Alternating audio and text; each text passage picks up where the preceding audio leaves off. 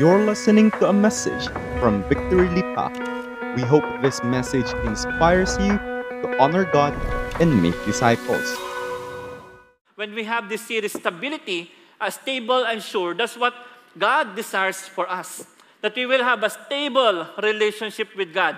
That we will have a sure na foundation sa Panginoon. In all our areas of our lives, we want to be stable and sure. Pero ito yung isang bagay na nako-compromise, yung walk natin kay Lord. Ang galing natin pumili ng bahay, gusto mo quality yung semento, quality yung kahoy. Ang galing natin pumili ng damit, alam natin yung mura pero matibay. Alam natin yung kotse na okay yung price pero quality. Alright? My hope and our prayer is that we will be also meticuloso, or we will also be sure and we will be stable in our relationship with God. In the Bible, merong mga tao na medyo nagda-doubt. Medyo hindi sila sure sa authority ni Jesus. Kilala nila, kilala ko yan, si Jesus. Pumunta yan sa isang lugar, pinag-pray yung 5 loaves, 2 fish, dumami. At many people are saying, kilala ko yung Jesus na yun. Yung Jesus na yun, nagbuhay siya ng patay. Yung Jesus na yun, kahit sinong mahawakan, yung bulag nakakalakad. Baliktad, no? Yung bulag nakakita. Anything, He can do miracles. But even if they have seen what God can do, they are not yet stable and sure with the authority of Jesus. They are not yet stable and sure na pwede kong dependahan ang taong ito. One time in the Bible, the Pharisees or the teachers of the law asked, nakita nila, nag-heal si Jesus, nagmi-miracle si Jesus, gumagawa siya ng mighty things.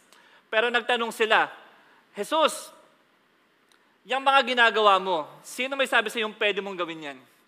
At kaninong pangalan ka kumukuha ng authority? Nagtanong sila, Jesus, that what you're doing, who authorized you to do that? And where are you getting that authority? Nagtanong sila. Alam mo, ang galing ni Jesus, sumagot siya ng matalinong sagot. Alright, kasi during that time, hot topic din, just in, breaking news din during that time, yung pagkamatay ng isang leader nila, which is John the Baptist. Nagtanong si Jesus. Sabi ni Jesus sa mga nagtanong, si John the Baptist, alright, pero patay na si John the Baptist during that time. Magtanong siya, si John the Baptist, yung pagbabaptize niya sa Jordan River, kaninong authority galing yon?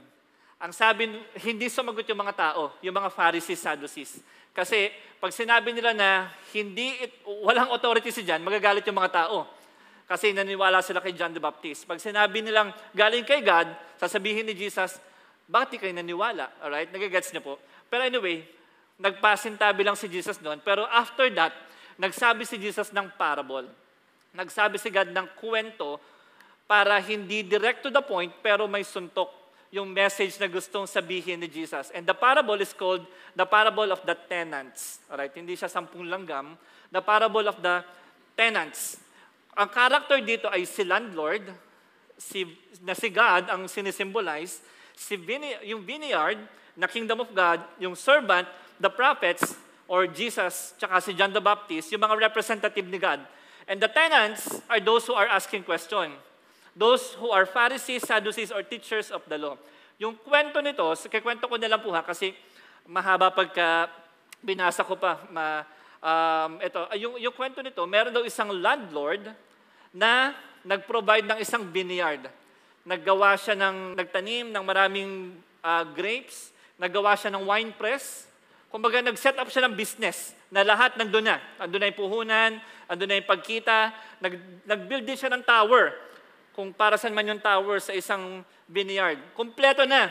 Papasukan na lang ng isang negosyante.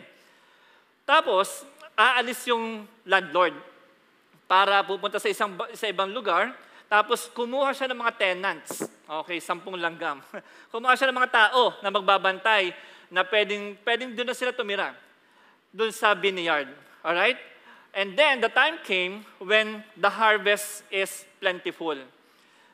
Nag-umani na yung negosyo, okay na yung negosyo, ngayon, yung may-ari, syempre siya yung may-ari, dapat may part pa rin siya doon. Tama, sa mga businessman dito. Ngayon, kung nagpadala si landlord ng messenger doon sa vineyard, sa mga tenants, para sabihin, kunin ko na yung part ko, kunin niyo yung part nyo, alright? Pero yung mga tenants, sa parable to ni Jesus, yung mga tenants, sabi nila, hindi pwede. Ginulpi nila yung messenger. Yung iba ginulpi, yung iba pinatay. At marami. Isa, dalawa. Sabi sa Bible, many were sent. Marami. Hindi na sinabi kung ilan, pero sure na marami. Una, pinadala, pinatay. Binugbog muna pala. Yung pangalawa, pinatay. Yung pangatlo, depende kung anong trip nila. Either patayin o gulpihin, pero hindi binibigay yung part.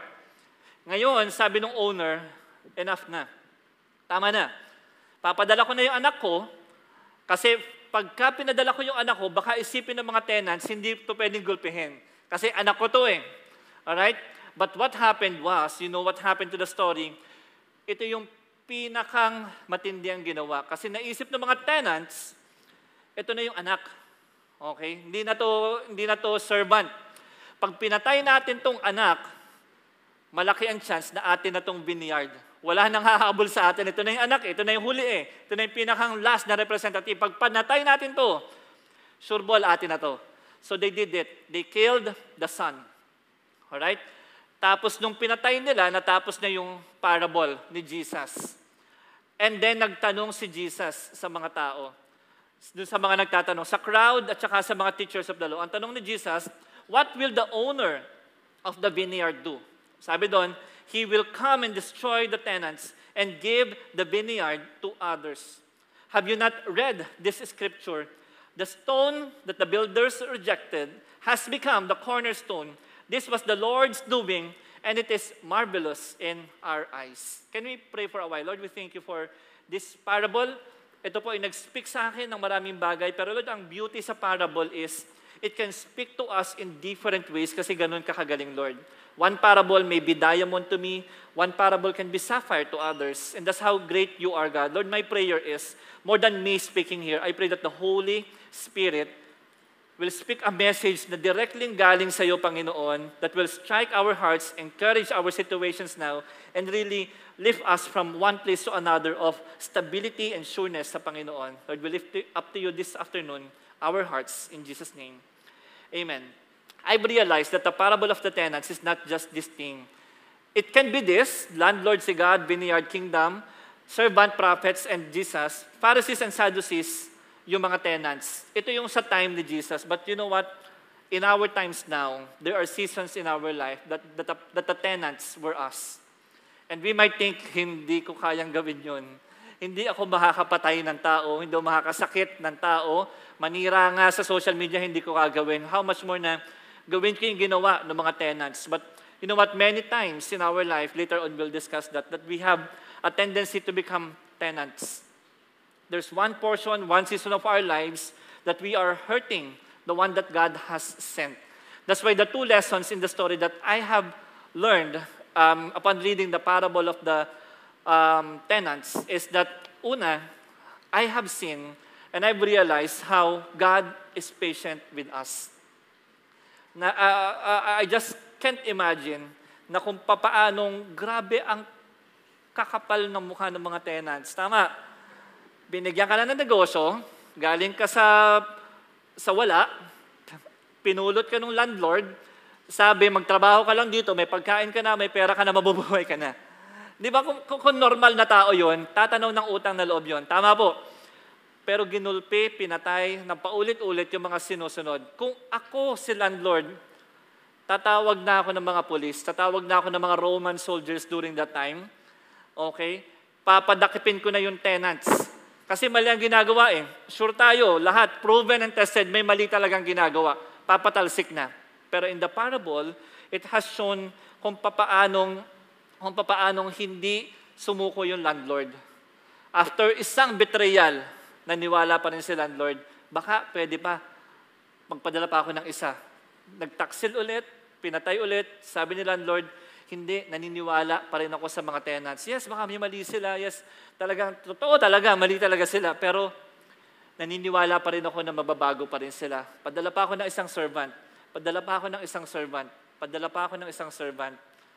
And if I am the landlord, I will not come to a point na ipapadala ko yung anak ko with the threat na mamamatay yung anak ko.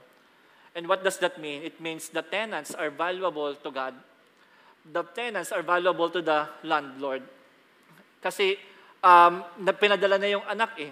Yung mga Pharisees, yung mga tenants during that time, imagine this, alam nila na anak na to. Tama, yung mga ibang servant pinapatay, pero this time, nag-uusap sila, doon sa parable, if you will read the parable, nag-usap-usap sila, planado yung pagpatay doon sa son. Hindi siya aksidente na, patay, naku, napatay ko yung servant. Hindi, planado nila, sabi na pare, ikaw ang gagapos, ako magba-blindfold, ikaw ang sasaksak. Planado. Planado pa na pagkapatay, yung labi hindi ilalagay sa pagulang. Itatapon kung saan man. Kumbaga, a death without justice. A death without honor. Planado. Hindi to, ito pala yung anak. Naku, sorry. Akala ko servant pa rin. It was all planned. And it reminded me how many times, alam naman natin yung tama at mali. Pero ginagawa pa rin natin yung mali. Many times how we have talked to God, the Lord, last na to. Promise, Lord, kailangan ko na ng puhunan. Last na to, promise, after nito, magbabago na ako.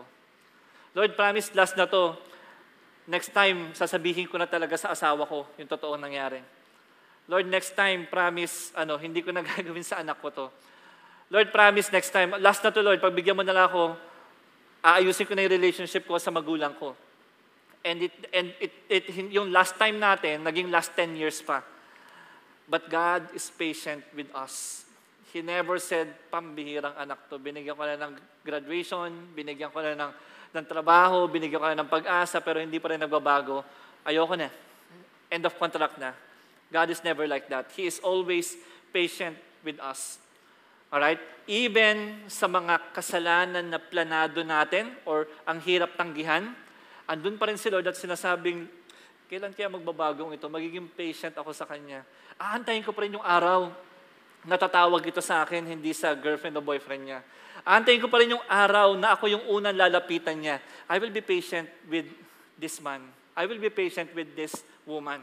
And I want to remind you, if you are thinking of other people na magbago, asawa mo or kamag-anak mo, be patient kasi God is patient with us. How many of you are believing with me? Ako rin, may pinapaniwalaan pa rin ako ng mga tao na makakasama natin dito, mag-register tuwing Sabado ng 8 a.m. Tapos mag-worship kasama natin. How many are believing with that? Yung asawa mo, yung pinsan mo, anak mo, it will happen. Let's just be patient with them because God is also patient with us. Alright? But here's one thing that I realized. Hindi ganun natapos yung story. It's not just about the patience of God. Kasi sa parable, may sinabi si Jesus. Sabi sa parable, what will the owner of the vineyard do? He will come and destroy the tenants and give the vineyard to others. Have you not read this scripture? Yung patience pala ni Lord, unlimited, pero may boundary. Nagigets po natin. Ang patience ni Lord, sobrang walang hanggan yan. He is ever patient with us. But God's patience has boundaries. Ibig sabihin, mahal pa rin tayo ni Lord, pero minsan hindi na patience ni Lord ang kailangan natin. Minsan kailangan wrath na ni Lord ang makuha natin. Kasi hindi tayo nakukuha sa patience.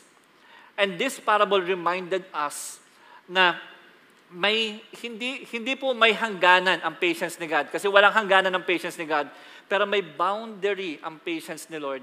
Minsan, kung hindi tayo nagbabago, okay lang po bang may sabihin ako medyo masakit sa ating lahat? Okay lang po ba yon? Sometimes we have to understand that if we don't change our ways, God might take what was given to us. Thank God, yung salvation, andyan na yan. Free gift of God. But the other things that God has given us, sabi doon, He will come and destroy the tenants and give the vineyard to others. Maybe there are times that we have felt na walang favor sa season ng buhay natin.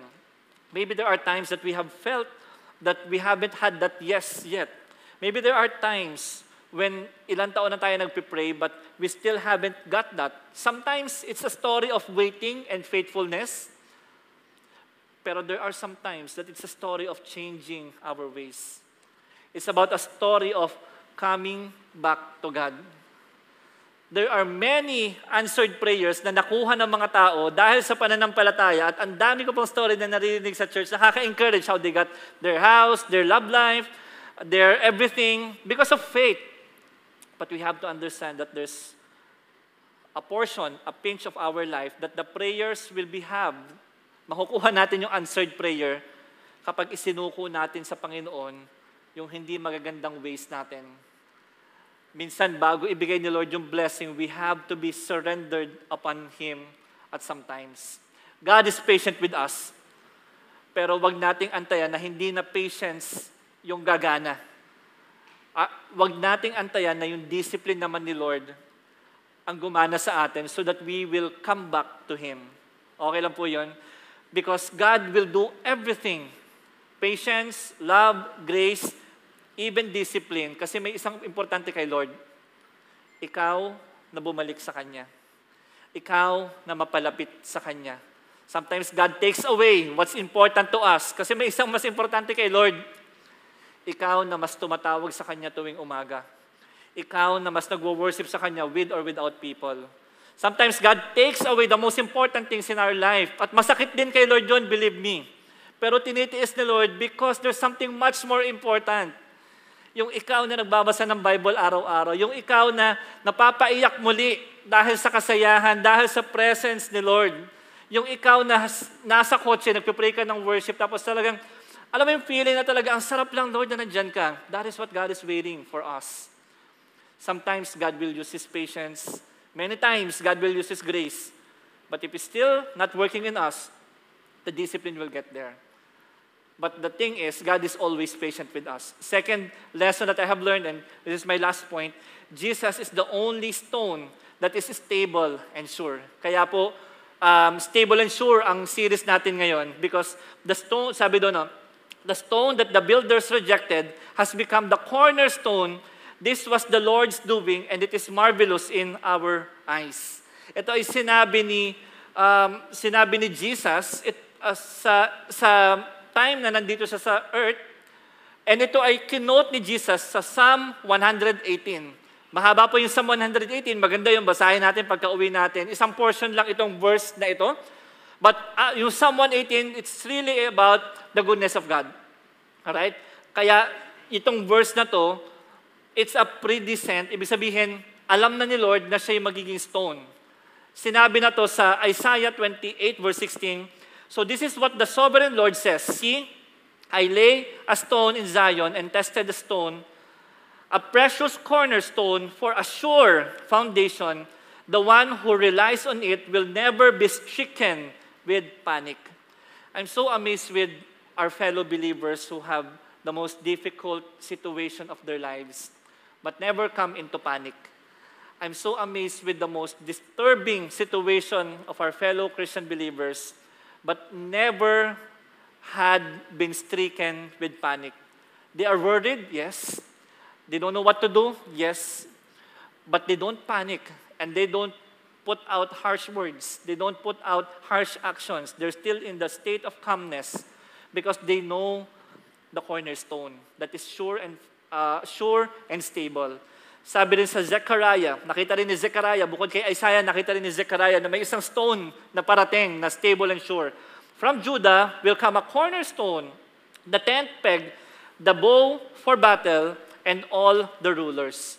So, during that time, in the time of the Bible, kaya po nag-example si Jesus ng cornerstone because the cornerstone will always be, ito nung panahon ngayon, noon po hindi po ako involved sa engineering, hindi ako mamat. Gwapo lang ako, pero wala akong alam sa building.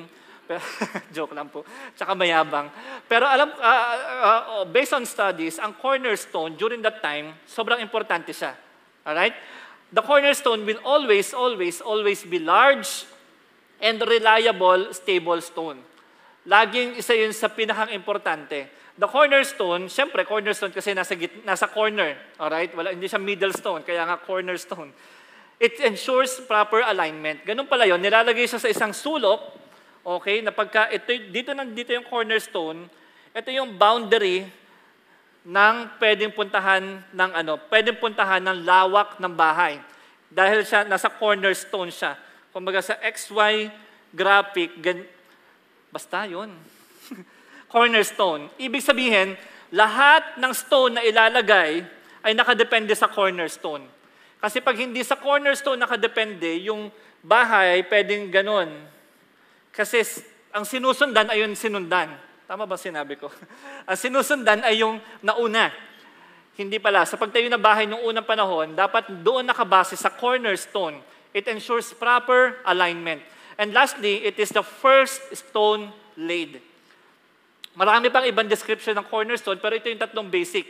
Ito yung pinakamalaki, ito yung nag-ensure ng alignment, at ito ang unang nilalagay lagi. And the scripture tells us why Jesus is the cornerstone. So 1 Corinthians, sabi doon, for they were all drinking from the spiritual rock that followed him, and the rock was Christ. The rock was reliable. The rock was large. In Luke chapter 3, verse 5, it says there, and the crooked will be made straight, and the rough ways will be made smooth. Kaya pala si Jesus yung cornerstone. Okay? Kasi papantayin niya yung mga hindi dapat nakapantay at i-align niya yung mga dapat naka-align. And in John chapter 1 verse 1, nasabi na natin, na-remind na tayo dito sa abide. In the beginning was the Word, and the Word was with God, and the Word was fully God, and the Word was Jesus. Siya yung una. Before pa ma-invento yung problema mo, before pa dumating yung problema mo this year or last year, nandun na yung first stone laid, and that is Jesus. I remember a classic story in our movement in Victory na alam nyo po na hindi lang po tayo Victory Lipa. Ano po? Meron tayo sa ibang bansa, okay? But our center of training is in Victory Fort. It's also a church, Victory Fort, pero it's also establishment for training missionaries, campus missionaries, pastors, and it's in Victory Fort. Nung ginawa po siya, nung 2002, alright? Nung first establishment, bago maghukay, bago gawin yung dapat gawin, ito yung unang ginawa ni Pastor Steve Murrell. First concrete pouring every nation, phase 1. Alright? Phase 1 kasi may phase 2. Pero anyway, 2002 yan. Alright? Tapos, noong 2014, nung ginawa yung phase 2, ay ganun ulit ang ginawa. May isa ulit cornerstone na bago simulan yung phase 2, yung cornerstone muna ang inumpisahan. Actually, in reality, sinabi na rin ito ni Pastor Migs kanina umaga, yung cornerstone sa panahon ngayon, hindi na siya kailangan for stability, hindi na siya kailangan for alignment, hindi kailangan pinakamalaking stone yon.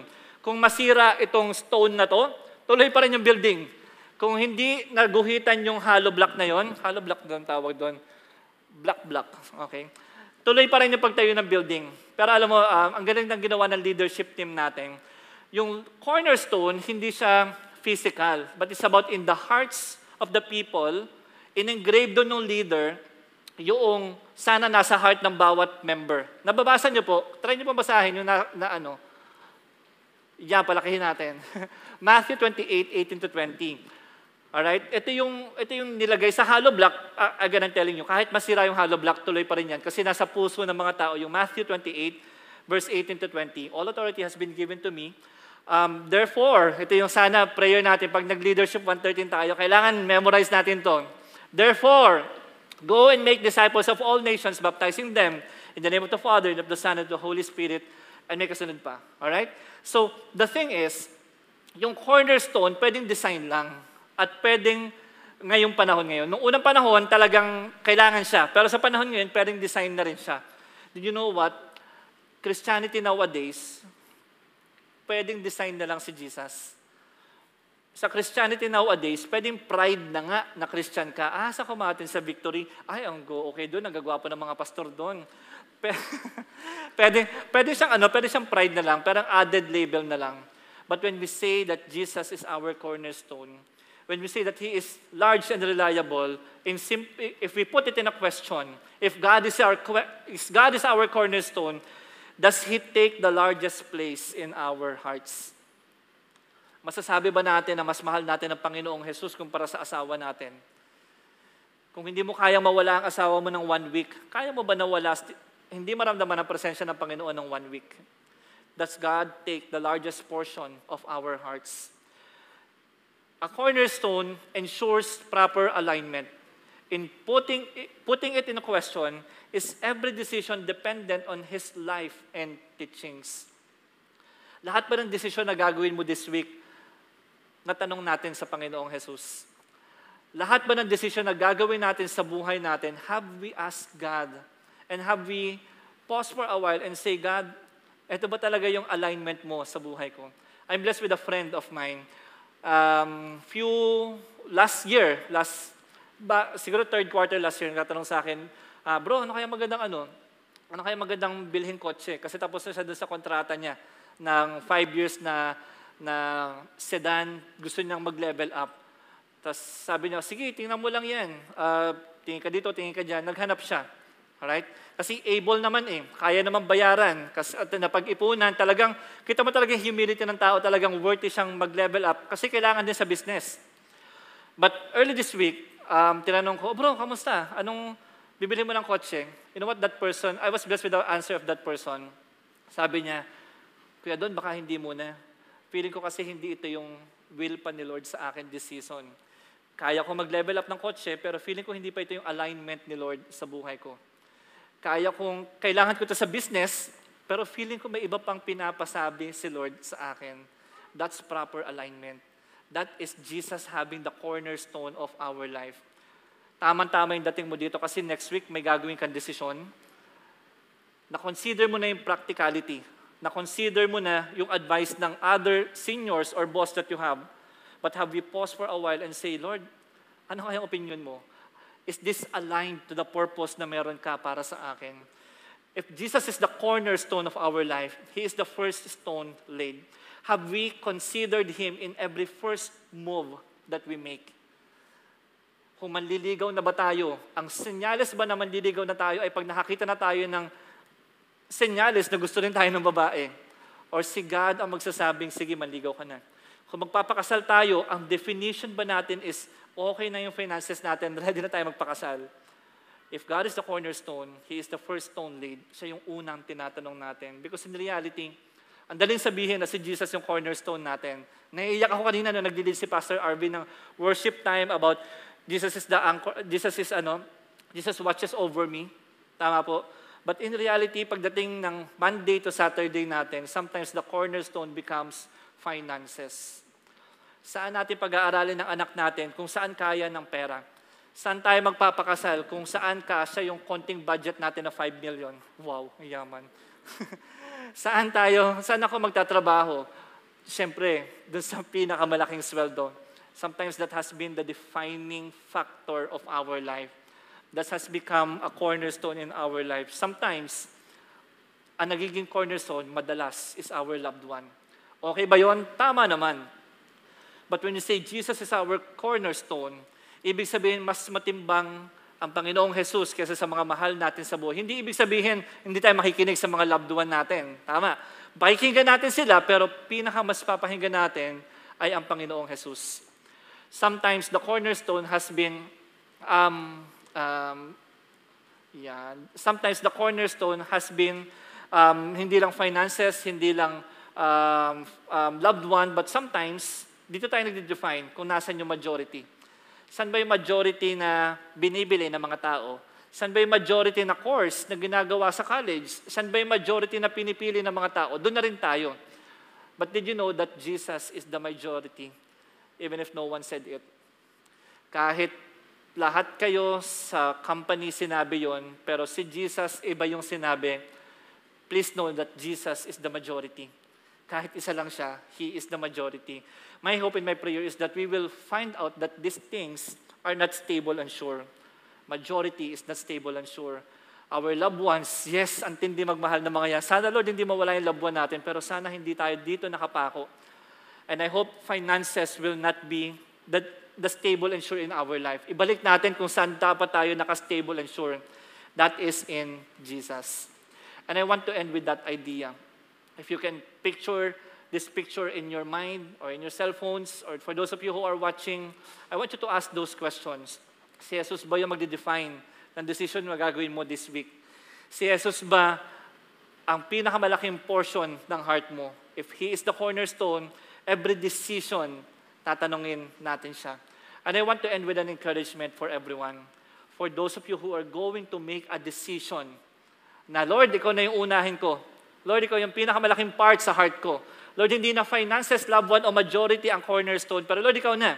I have this encouragement for every one of us. 1 Samuel chapter 2, verse 30, kasi in that time, may story before na si Samuel, meron siyang ama-amahan, si Eli. Yung si Eli, meron mga anak na totoo, si Pinehas tsaka si someone, sorry, I forgot the name. Pero yung dalawang tao na yon, hindi sinusunod si Lord, dinidespise si Lord. Alright? Tapos si Samuel, ino-honor si Lord. Alam mo sabi ni Lord kay Samuel, it's this verse, and I want to pass it on to you. Before you make the decision that you're going to make this week, this year, this season, I want you to claim this option A at option B na meron si Lord. 1 Samuel 2:30, for those who honor me, I will honor. For those who despise me will be lightly esteemed. Pagka saglit lang si Lord sa decision mo, saglit din lang yung favor, lightly esteemed. Okay? Don't worry, hindi ka papabayaan ni Lord. Okay? Kahit di mo siya pilihan, kahit di siya ang cornerstone mo, hindi ka niya papabayaan, mahal ka niya. He is patient with you. Yun nga lang, tanggapin mo that you will be lightly esteemed. You will find na buong araw ka nagtrabaho pero walang result. You will find na March na, binigay mo yung 100% mo pero ang bumalik lang 2%. Why? Because we are lightly esteemed. Why? Because we have despised the Lord. But this is my strong feeling for us this afternoon. I don't know, while we are worshiping, I just feel hearts of people, nung kumakanta kayo kanina, kasama na pala ako, I feel that after this afternoon, there will be people who will choose to honor God. I feel that when we go out of that door later, ngayon pa lang, ramdam ko may bato na nasira sa puso natin, na sinira ng Holy Spirit. Paglabas natin mamaya, we will choose to honor God over our loved ones, over majority, over our finances. And I'm excited. Na-excite ka po ba to feel that God will honor you this year? I know it will happen to many of us. And as I end, with a declaration that God will honor you, if we honor Him back, the question that I asked kanina is the two things that you are looking for sa bahay, sa coach, sa business, sa partner in life. I've asked that question because in reality, may tinitingnan din si God sa atin. The two things God is looking for us is found in 1 Corinthians chapter 15, verse 58. So, my dear brothers and sisters, be strong and immovable. Yun po yung two things na hinahanap ni Lord sa atin. Don't worry, pag hindi ka strong and immovable, mahal ka pa rin ni Lord. Pero alam mo yung saya lang ni Lord, wow, grabe yung 2023. Ay, 2022 pala. Grabe tong taong to, ang strong na kaysa last year. Grabe tong brother ko and sister ko na to. Grabe, anong nangyari? Sobrang immovable na to. When that happens, God is delighted with us. And we will be favored. We will be highly esteemed when we become strong and immovable. I feel that this afternoon, there will be more people who will be more devoted to God. Kahit sa mga nanonood, kahit sa mga nandito, thank you for coming, but I feel may bagong ikaw na lalabas mamaya. Isang ikaw na mas matibay na. Hindi na mahihila ng winds of change. Hindi na magpapa-apekto sa impluensya ng barkada. Later on, there's a new person who will come out who will not be swayed by the temptations of the world. Alam mo, may bagong lakas na dumating sa'yo kanina na nag-worship ka. Even right now, pinapalakas ka ng Panginoon. How many of you are believing that? When we come out now, you are a stronger person. You are an immovable person na hindi mo na ipagpapalit ang Panginoon mula ngayong moment na ito. Ngayon, hindi ka na magdadalawang isip. Ngayon, strong ka na Lord, ikaw muna. Hindi na ako mag-iisip na, parang ang laki ng pera dito or ang laki ng chance dito. Pero Lord, wala nang dalawang isip. Lord, I will be strong and immovable with you. I feel people who will be more devoted to be part of a community right now. Noong mga nakaraang taon, kaya tayo natalo. Noong mga nakaraang season ng buhay natin, kaya tayo nanghina, kaya tayo hindi strong, kaya tayo naging movable dahil yung nakapaligid sa atin. I'm not saying that they are bad people. They are good people, just not godly people. I feel this year that we have to surround ourselves with people na pag may problema ka, encourage ka ng Bible verse. People who will who will weekly or every other week, kakamustahin ka na, bro, kamusta ka?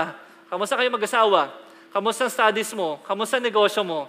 Alright? At pag sinabi mong problema, kailangan mo ng mga tao na magsasabing, okay lang yan. Kailangan mo ng mga tao na hindi naman sasabihin na, okay lang yan, tiisin mo muna. Maganda yun, pero alam mo, minsan mas maganda na, okay lang yan, nandyan si Lord. I want to remind you this verse. You will only find that in a spiritual community. If you're not yet part of a victory group, please be part of it. The spiritual family happens on victory group, not on Sunday service.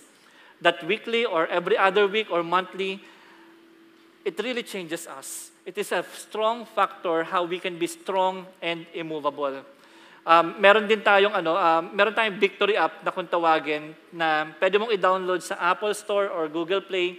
Pwede ka diyang may kiniklik dyan kung gusto maging part ng victory group, kung may kaibigan ka sa ibang part ng Manila or kung saan, kahit saan pwede kang i-connect sa victory group. Pero kung taga dito ka sa Lipa, message mo lang kami. That's the easiest way. Message kung friend namin kayo sa Facebook or doon sa victory Facebook ng Victory Lipa. Message sila doon na I want to be part of a victory group. Alright? And sabi dito as I end, so my dear brothers and sisters, be strong and immovable. Always work enthusiastically for the Lord, for you know that nothing you do for the Lord is ever useless. I'm just declaring, as I end, I'm just declaring that this year will be a year of overflowing. How many of you are believing with that? This year, wala nang useless. Wala nang sayang. This year, everything will be meaningful. If we hold on to the Lord, kapit tayo sa mga taon-tao na nakapaligid sa atin, we will be strong and immovable. We will be having stable and sure relationship with God. Can I pray as we end? Lord, we thank you for this afternoon that people here had made a decision, kanina pa lang, or baka nga kagabi pa lang, na may sinuko na sila. Father, right now, I'm just seeing hearts where the cornerstone, our finances, are broken right now. I'm just seeing hearts that what strengthens them are their loved ones. Lumalaban sila sa buhay dahil meron silang mahal sa buhay. May asawa, may anak. Pero Lord, ngayong hapon na ito, may mga taong mas matibay. Dahil ang cornerstone na nila ay ang Panginoong Jesus. Father, we thank you for the changed lives that's gonna happen. Lord, we thank you for the decisions that people are gonna make to be part of a community, to be part of a victory group.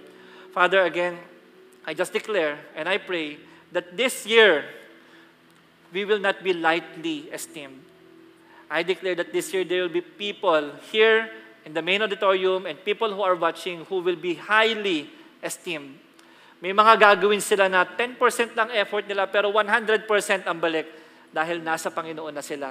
Dahil ino-honor nila ang Panginoon sa bawat desisyon ng buhay nila. We thank you for the breakthrough. We thank you that this year, kami pala yun. Kami pala yung stable and sure sa Panginoon. In Jesus' name we pray. Amen and amen.